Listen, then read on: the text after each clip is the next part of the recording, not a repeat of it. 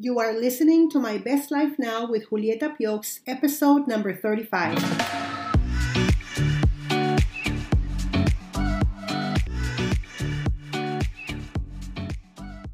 Hi everyone, welcome to a new episode of My Best Life Now podcast, a place where you can learn simple tips on living the life you were created for. If you want to find your life purpose or tap into your personal power so you can feel confident and excited about life again, this is the place for you. I am your host, Julieta Piox. Let's get started. Hello, how are you doing out there in the world?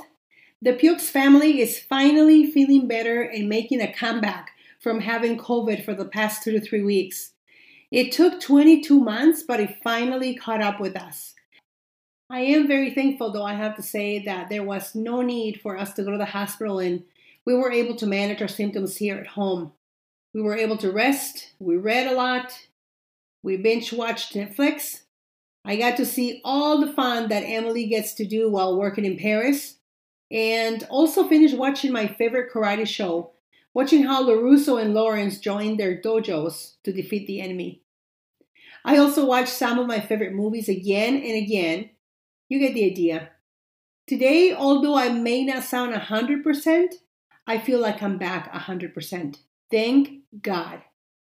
One of the books I read during quarantine that really grabbed my attention from the very beginning of this book is the book The Gap and the Gain from Dan Sullivan. Sitting right there on my couch in the midst of all the coughing and the chills and the headaches and feeling bad for not being able to do all the things I normally get to do, and getting behind on making progress on my coaching program and updating my training updates for my coaching clients, and oh my goodness, the world is going to end, right? How dare COVID show its ugly face in my home at this time? As if there was another time for COVID to show up that was a better time. Anyway, the day I started reading this book, I realized I have been focusing on the wrong thing all along and making myself feel worse than the job COVID was already doing on myself. The line went on when I read in one of the first pages that, and I quote, "No matter how much success you have, you're perpetually dissatisfied with your progress. It feels like you're still far from achieving your biggest goals. And here's what the light went on for me. The problem is not in the quantity or quality of your success and achievements. The problem is how you measure your success." What? I had to read that again because I thought my eyesight must not be right due to all this COVID stuff going on. But no, I had read that right the first time. It was all about how I have been measuring my success. After reading this quote in this book about that the problem is how I measure my success, I had to go back and think about all the things that I have done in my life and think about how I had measured my success. Then I only had one question to ask myself.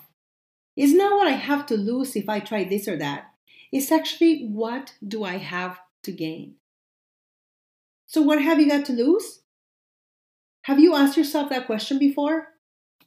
Or should that question have been all along, what have you got to gain? And this is what today's topic is all about today. Let's dig in. Our entire life, many of us live with the belief that we are on the losing end of something. When there is change in our life, we immediately think about what will be taken away. And also, what are the things we will not get to do anymore due to that change? This is only normal. Our brain is designed to protect us and to keep us from feeling any kind of negative feeling or pain. The problem is that we are capable of so much more than what we are doing right now, but we continue to operate at a level where we are comfortable and where we feel, quote unquote, safe. When we think about success in our life, in any area of our life, we cut ourselves short when we see the goal we have set for ourselves and think, that is too complicated, it will never work. I need more time to achieve that. I'm not skilled enough to make it happen.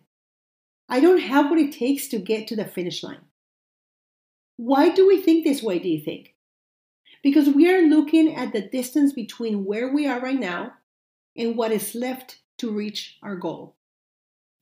What if you begin to think about your success in the opposite direction of your goal? Let me explain. Right now, you might be operating at a level that everyone else thinks of you as impressive and superior, but you. You feel like you've fallen short. You feel like you're not making it happen. You feel like you're lowered the standard for yourself. Why? Your brain is trying to keep you comfortable and pain-free. I love teaching about the basics of how our brain works and more specifically about how our thinking works. When I coach my clients, I talk about how we are more powerful than we think, and we actually already have the answers inside of us. All we need to do is to look inside ourselves and dig them out. Our brains are powerful tools. The main function of our brain is to problem solve. When was the last time you were with a group of people or with your family or anyone and you encountered a problem and everyone right away started coming up with their own way of how to solve that problem? There were ideas flying everywhere. Everybody had an opinion. Everybody knew how to solve that problem. Yes, because that's when our brains are the happiest. When we use our brains to visualize, achieve, and then get to go measure our progress by figuring out if the idea worked out or not, that is when our brain is functioning at its finest. But here, my friends, is where most of our brains freeze. We quit, and we call it done, and we give up. And we do this because depending on what the goal is we are trying to achieve, we have two ways to measure our progress. By looking at how much more we have left to achieve it, the problem, or how much we have gained in the process of achieving it, what we have already made or created or achieved in the process.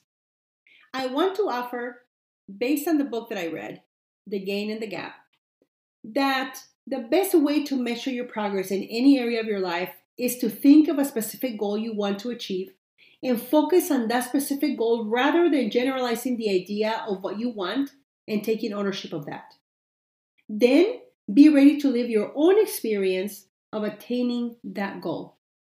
For example, you may be wanting to move to a different job and you begin searching for what is available. Your goal may be, I need to get a new job. Tom or Mary just got a new job, so it should be fairly easy for me to do it. Or just do what they did. Or simply begin to search for open positions.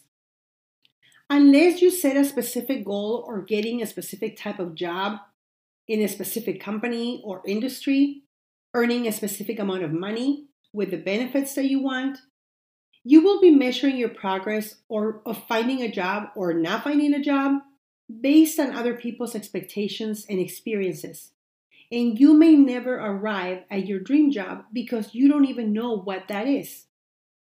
On the other hand, if your goal is, I want to get a job as a marketing director in an international company where I can get to travel at least 50% of the time and manage a team of 3 to 5 people and make between 120 to 150K per year with full benefits, I'm open to working remotely and manage my team that way too.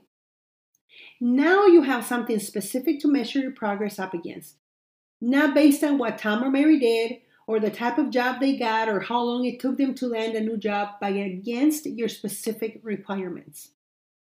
As time goes by during our search, you can see how much progress you've made based on the work you have done. You can even measure how much more you've developed professionally by getting ready for a new job, and you keep going until you find the job you pictured in your mind. This will help avoid frustration, fear, and especially avoid comparing your progress with anyone else's but your own. One more thing I want to say about our brain is that many of us have grown up using other people's brains.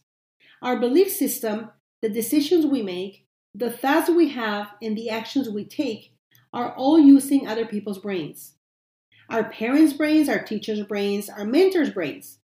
Whoever has been telling you how things are supposed to be, and then you follow. When you begin to use your own brain is when you set your own specific goals and appreciate your own specific experience and no one else's. So how do we get good at measuring by what we've already achieved? Begin an exercise that will set you up for success and that will show you how much you've gained in whatever journey you're pursuing. As you know, our behavior and thought process either makes us happy or unhappy. I'm going to assume that you'd like to aim for the happy side more than for the unhappy, right? At the end of each day, measure 3 wins that you had that day and visualize 3 new wins that you want to achieve the next day. You can qualify a win as anything that you can measure as being better today than it was yesterday. It can be something you worked on today where you made progress, or maybe a new opportunity you can measure. Don't worry about the size of your win. All wins are important.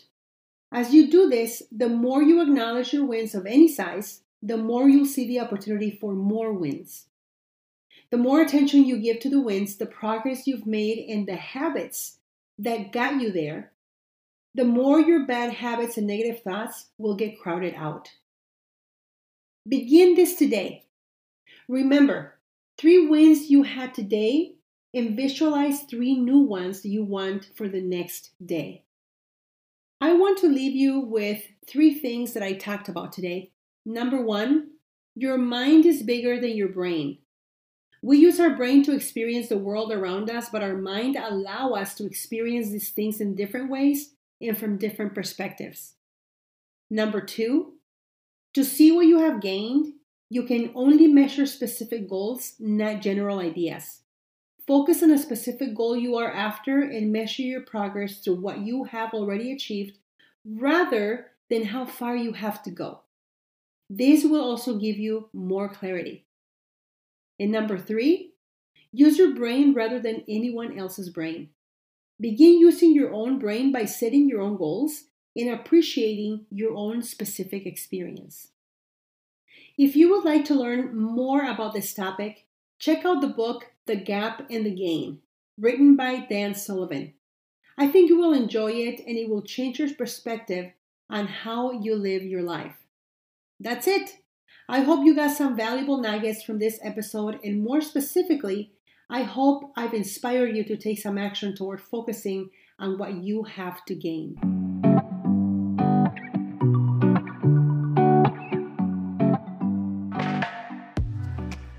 Thank you for listening to my Best Life Now podcast. Please share this podcast with a friend or anyone else who can benefit from these useful tips. Come visit me at julietapiox.com to learn about my coaching services, to check out some of the resources I have available, and to download 1 or 2 of my free tools that will help you start living your best life. Until next week, go ahead and live your best life now.